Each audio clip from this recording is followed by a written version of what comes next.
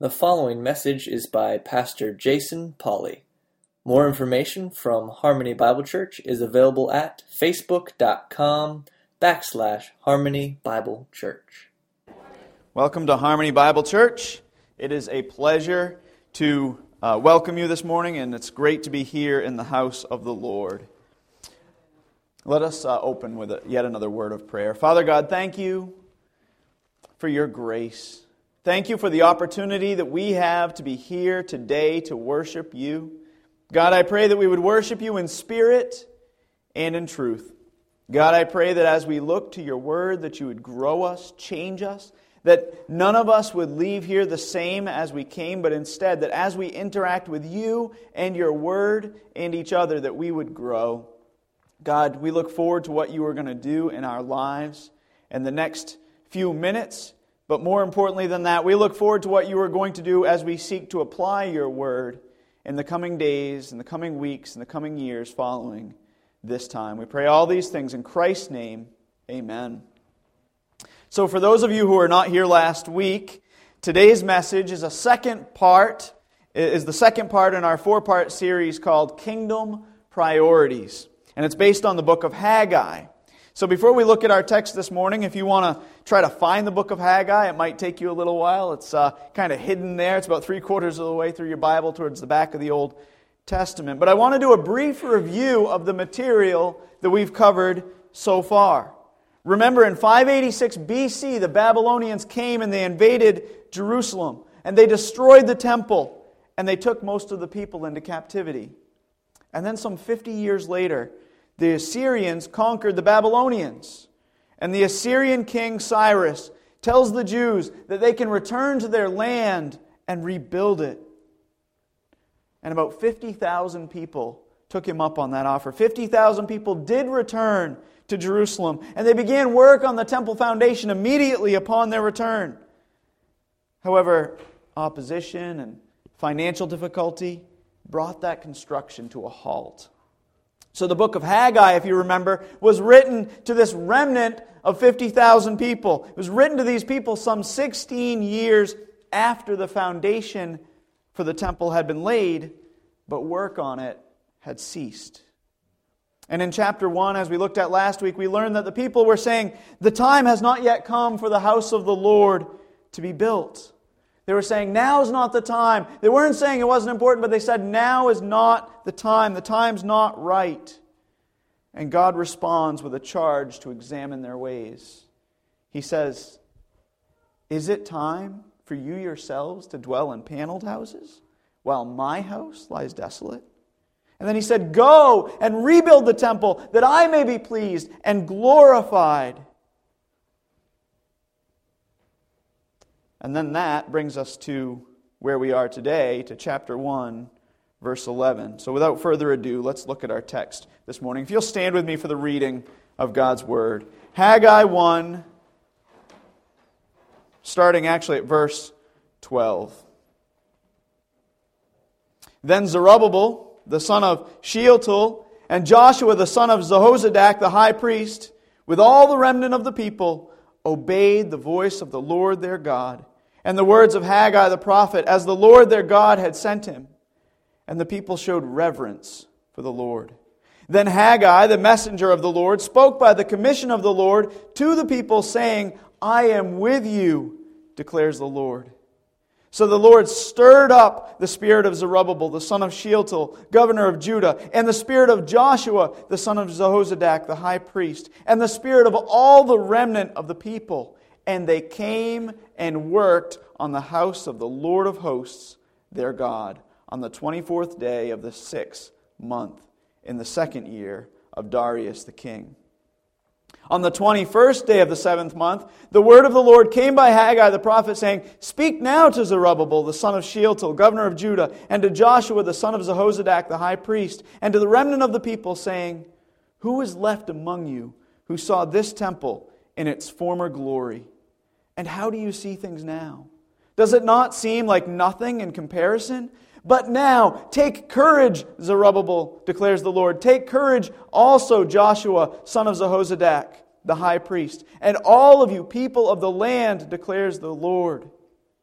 and work, for I am with you, declares the Lord of hosts. As for the promise which I made you when you came out of the land of Egypt, my Spirit is abiding in your midst. Do not fear. For thus says the Lord of hosts, once more in a little while I am going to shake the heavens and the earth and the sea and the dry land.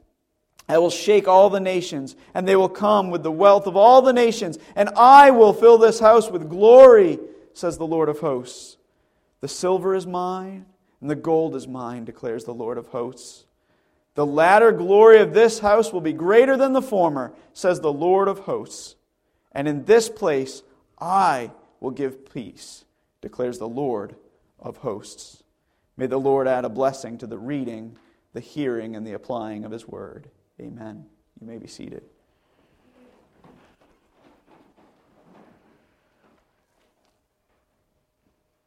The first point in your sermon outline is the people's response.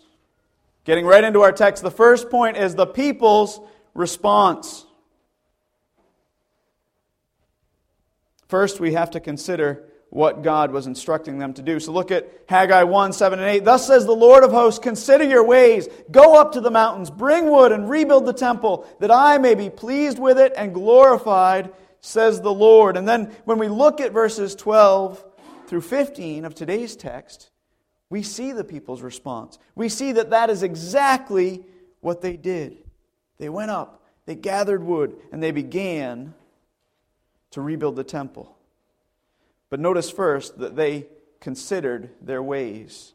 First God said, consider your ways. And they considered their ways. Haggai 1:12 says, then Zerubbabel, the son of Shealtiel, and Joshua, the son of Jehozadak, the high priest, with all the remnant of the people, everyone, obeyed the voice of the Lord their God and the words of Haggai the prophet, as the Lord their God had sent him.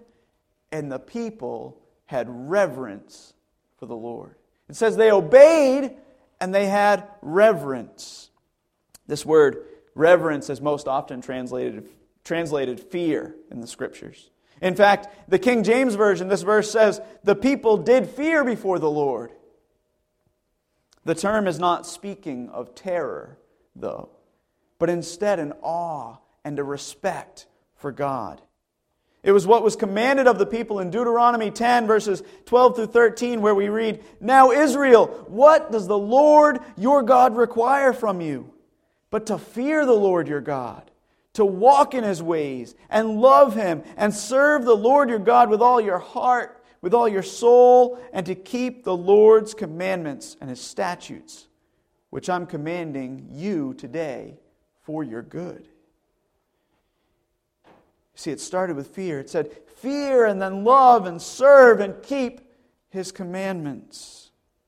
We see that same thing in Psalm 111, verse 10, where it says, the fear of the Lord is the beginning of wisdom. A good understanding have all those who keep His commandments. So again, we see this fear and then keeping His commandments. Fear precedes, comes before keeping His commandments.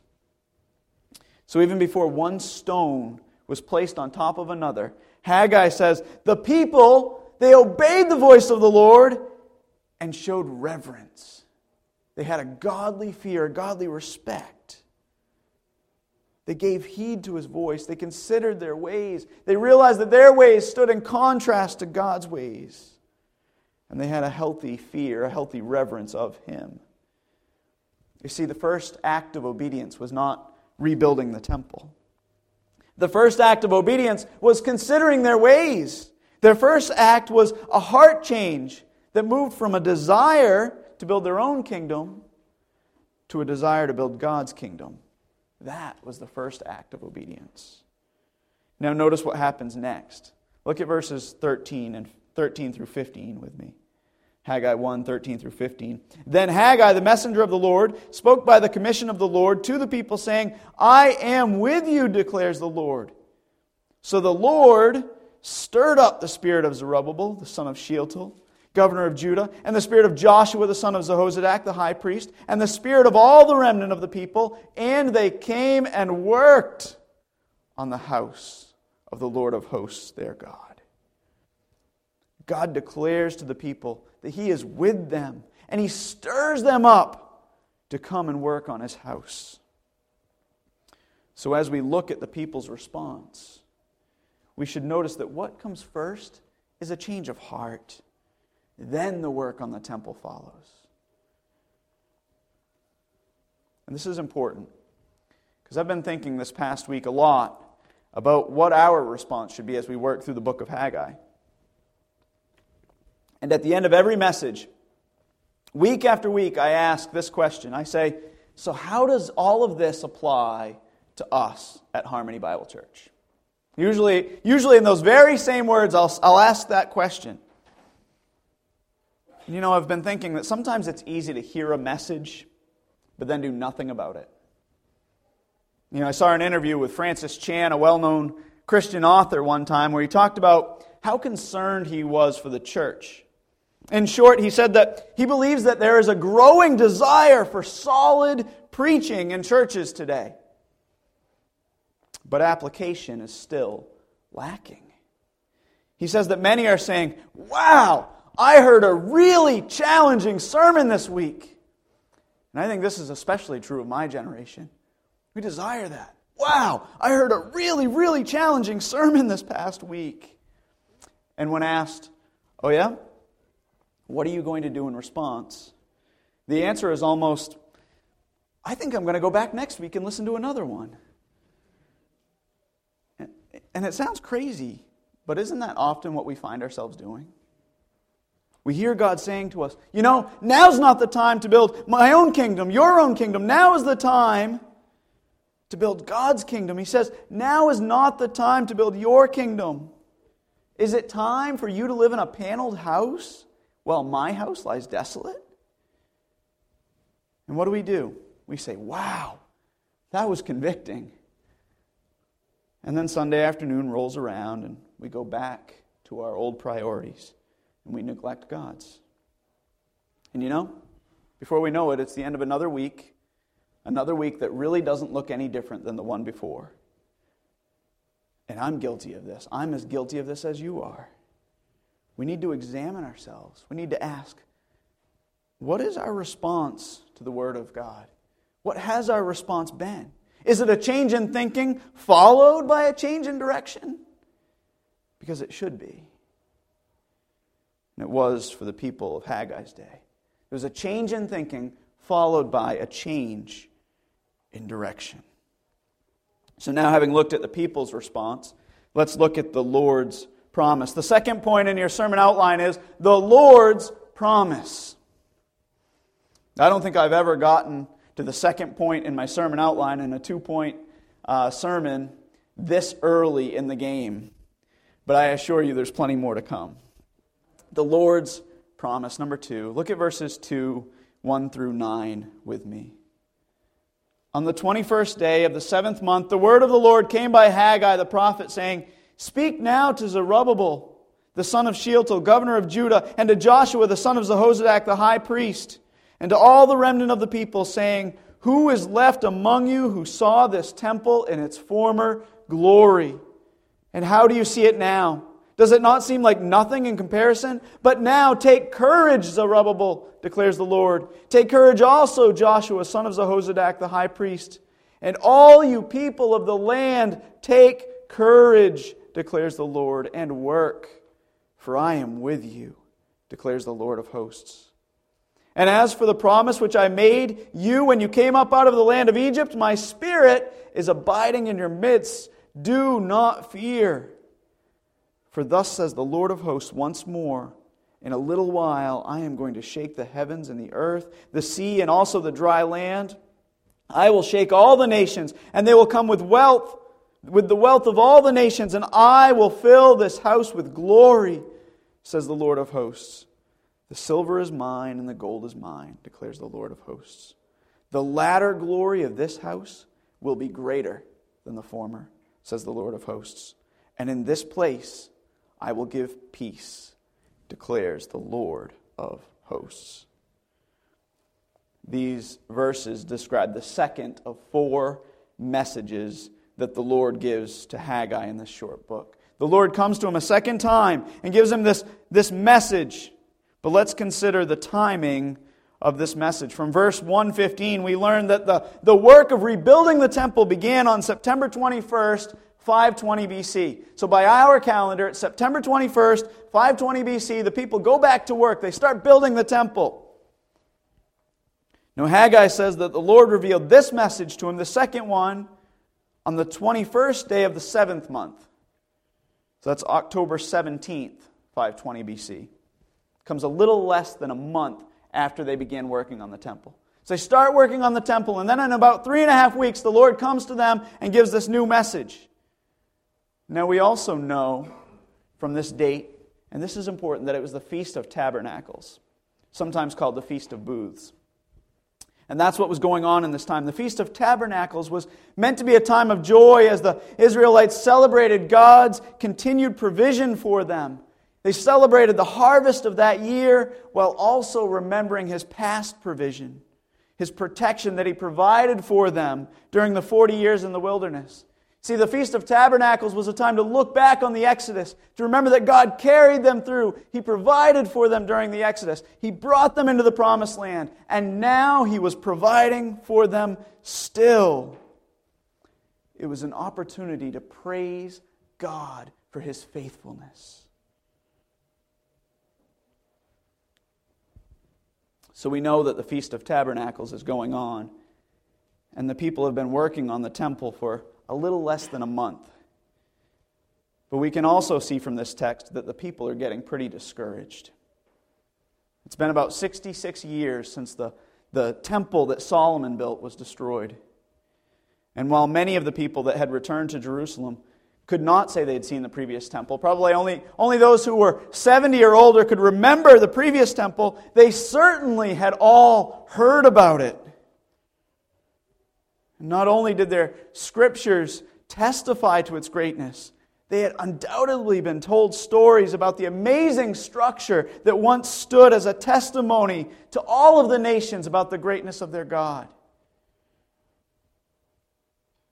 And now, the people, they're looking around and realizing after just a month, this building doesn't seem to compare to the old one. In fact, the Lord comes to them and He says, "Who is left among you who saw this temple in its former glory? And how do you see it now? Does it not seem like nothing in comparison?" See, the Lord knows their heart. He knows their discouragement. And He says, "Does this building not seem like nothing to you?" And the question is a rhetorical one, because He knows that it does seem like nothing compared to what once stood, compared to what once existed. You see, they haven't stopped building with their hands, but their hearts are not in it. And as they build, they become more and more discouraged, and they say, "This will never be. It'll never be what it once was." They long for that which is no more. They long for the days when Solomon's temple stood in all its grandeur, in all its beauty, and they say, "We could never do that again." Those were the good old days.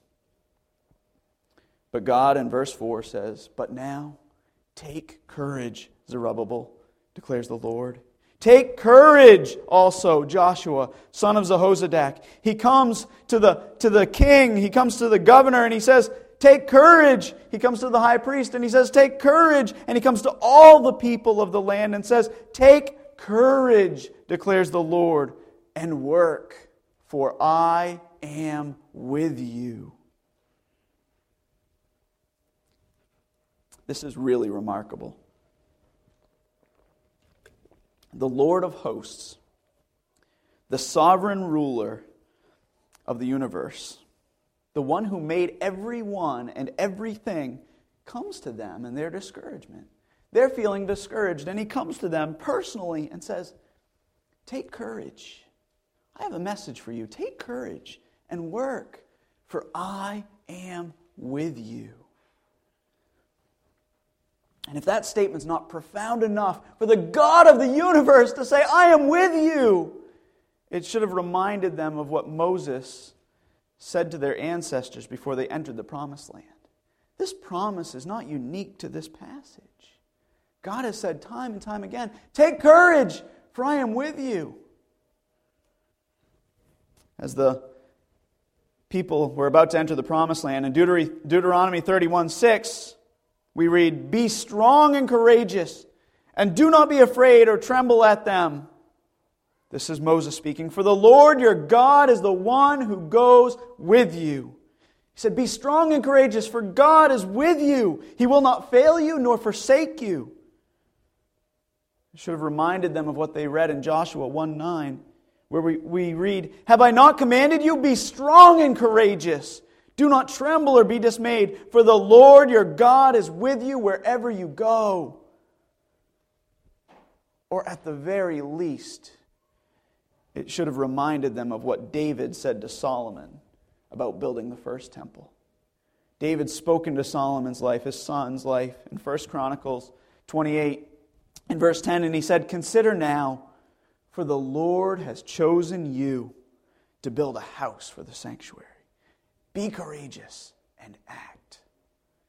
And then in verse 20, he said to his son, he said, be strong and courageous, act.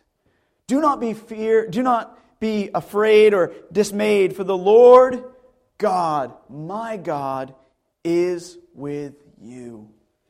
He will not fail you nor forsake you until all the work for the service of the house of the Lord is finished. So as they're building this temple that's a shadow of what once stood, the Lord comes to them and says, do not be afraid. Take courage, for I am with you. God is reminding them by doing so of His past faithfulness as well as His future promises.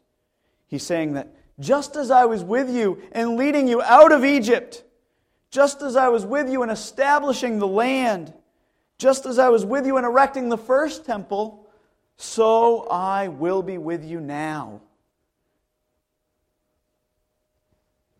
Now look at verse 5. If that's not clear enough, he says, as for the promise which I made you, when you came out of Egypt, my Spirit is abiding in your midst.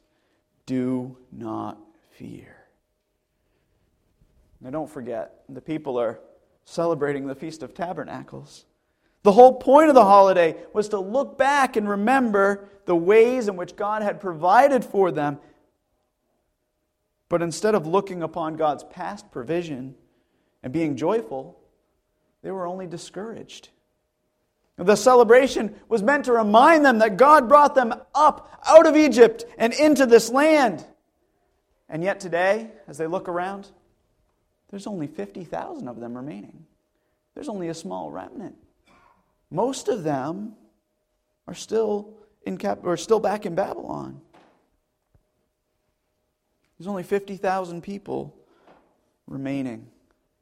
This celebration was meant to not only remind them of that, but also to remind them to be thankful for the harvest. And yet, when we read chapter 1, we learn the work has been hard, and the harvest was small.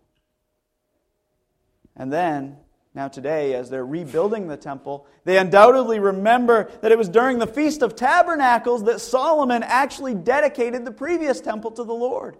It was during the Feast of Tabernacles that the temple was completed. It was completed in all of its beauty and grandeur, and Solomon dedicated it to the Lord. And now as they look back, they're discouraged. They begin to think, this thing we're working on, this temple is nothing compared to what it once was. It will never be as glorious as it was then. They may have even begin to have thought, what are we even doing here? Maybe we should have stayed in Babylon. But God in His grace, God in His amazing grace comes to them and says, take courage, for just as I was with you in the past, so I will be with you in the future. Now look at verses 6 through 9 with me. Verses 6 through 9. The term Lord of Hosts, which stresses God's sovereignty, His ultimate rule and authority over all things, occurs 5 times in these verses. 5 times. Haggai writes, the sovereign one says, the sovereign one says, the sovereign one says. He says it 5 times. The sovereign one says this. And notice what he says. He says, I will shake the heavens and the earth, the sea and the land and the nations. I will fill this house with my glory. I will give peace. You see, he's reminding them that he is in control and that he will build his house and that he just wants them to be part of what he is doing. Furthermore, he encourages them by saying that the latter glory of this house will be greater than the former.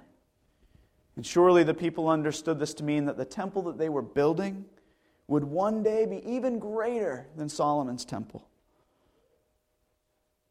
And history proved that to be true. For in about 500 years, a man named Herod would come along, a man who was rather, history would show, egotistical, and really loved building projects, wanted to make a name for himself for all of history through massive, massive building projects, and did. This Herod would come along and oversee a major expansion and renovation of that temple, that very temple. But that's just a partial fulfillment of that prophecy. These verses also point to something far greater than what Herod did. See, their ultimate fulfillment is found in the person and work of Jesus Christ. You see, the temple was a place for God to dwell among His people. It was a place for them to come and worship Him. And now Jesus has become the meeting place. And God dwells among those who are now in Christ. And this promise of the latter glory being greater than the former, it's made even more clear when we read Revelation 21. For in Revelation 21, we read the Apostle John say, "Then I saw a new heaven and a new earth, for the first heaven and the first earth passed away. And there's no longer any sea. And I saw the holy city, the new Jerusalem, coming down out of heaven from God, made ready as a bride adorned for her husband." And what does he say? He says, "I saw no temple in it. For the Lord God, the Almighty, and the Lamb are its temple." Jesus is the better temple. Jesus is the fulfillment of that prophecy. You see, God was letting the people know that though they were building something that seemed insignificant, He was building something far better than anything they could see or imagine. Though it looked insignificant, they could only see a small piece of what was being done. And thus God says, "Take courage and work, for I am with you." So now our question.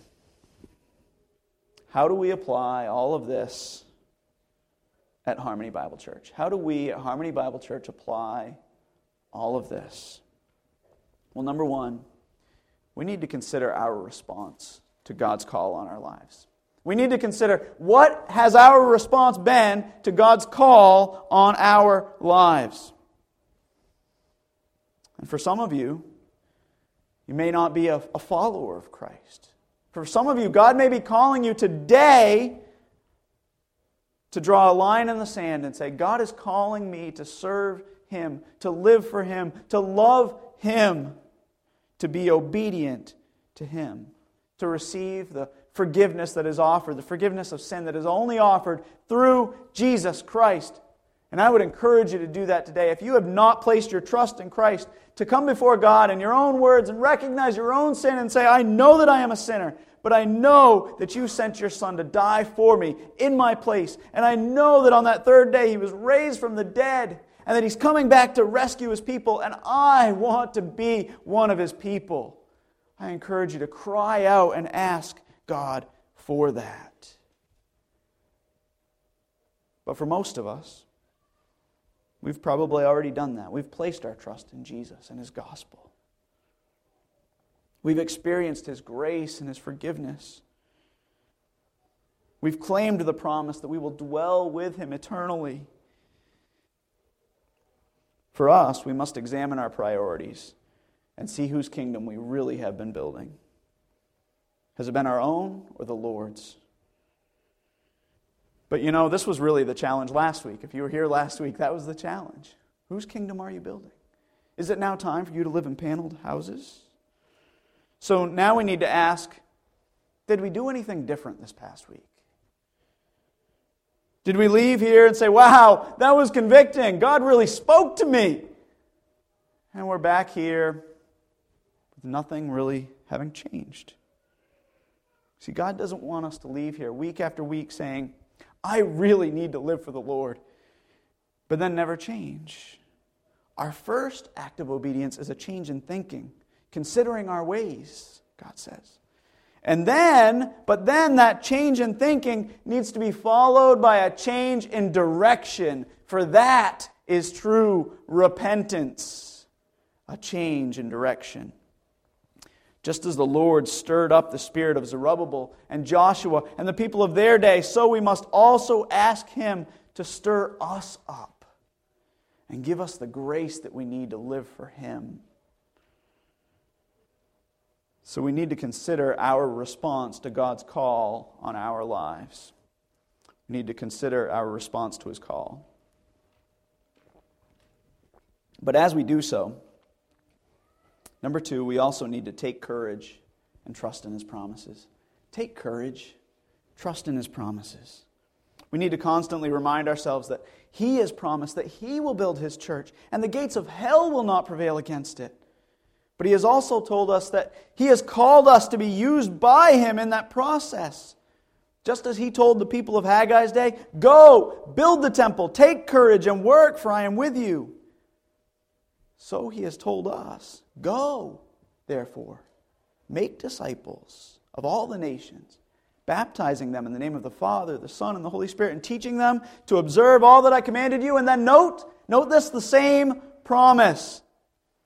And lo, I am with you always. Go, for I am with you, He says, even to the end of the age. Now, there are 3 very specific lessons I think we can learn from this text to guard against discouragement. 3 very specific things that will help us take courage and trust in His promises. Number 1, we must not idolize the past and fail to see what God is doing today. We must not idolize the past and fail to see what God is doing today. It would be wrong for me to come to Harmony and expect things to be the same as they were in my previous ministry. However, I will remember God's faithfulness in those days. I will remember His faithfulness, and I will cling to His promise that He will remain faithful in the future. And in the same way, it would be wrong for all of you to long for the past. To long for the past to such an extent that you're not actively pursuing the ministry that God has for you today. And it's easy to get there. It's easy. I wasn't even here, and it's easy for me to get there. To go downstairs and get in the closet and pull out the photos of the time you were in the Lobster Festival parade and you built a float that looked like a lobster trap, and to say, wow, that was amazing.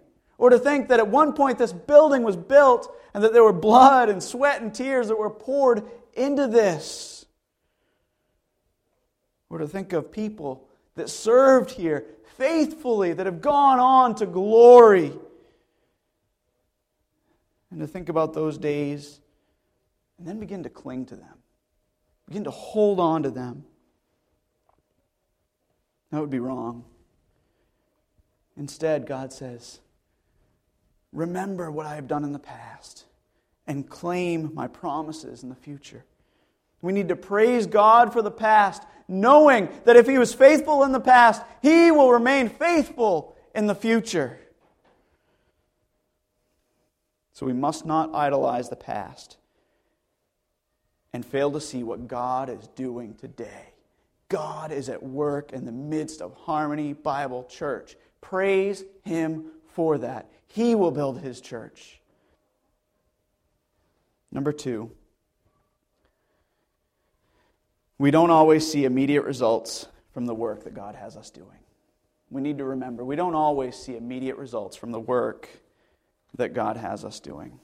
and we must not expect to see those results. We may host a ladies' tea like you just had, or we may participate in St. George Days or host trunk or treat at the fire station again and not see a decision made for Christ, or not see an increase in attendance. But that does not mean that God is not at work in those things. The people of Haggai's day only worked 3.5 weeks before they got discouraged.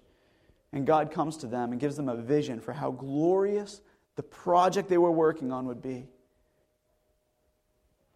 However, we know from history that it would be nearly 500 years before Herod would rebuild the temple. And that 500 years was only a partial fulfillment of Haggai's prophecy.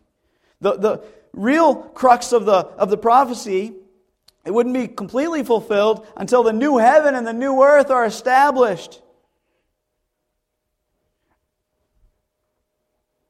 But the timing doesn't negate the promise.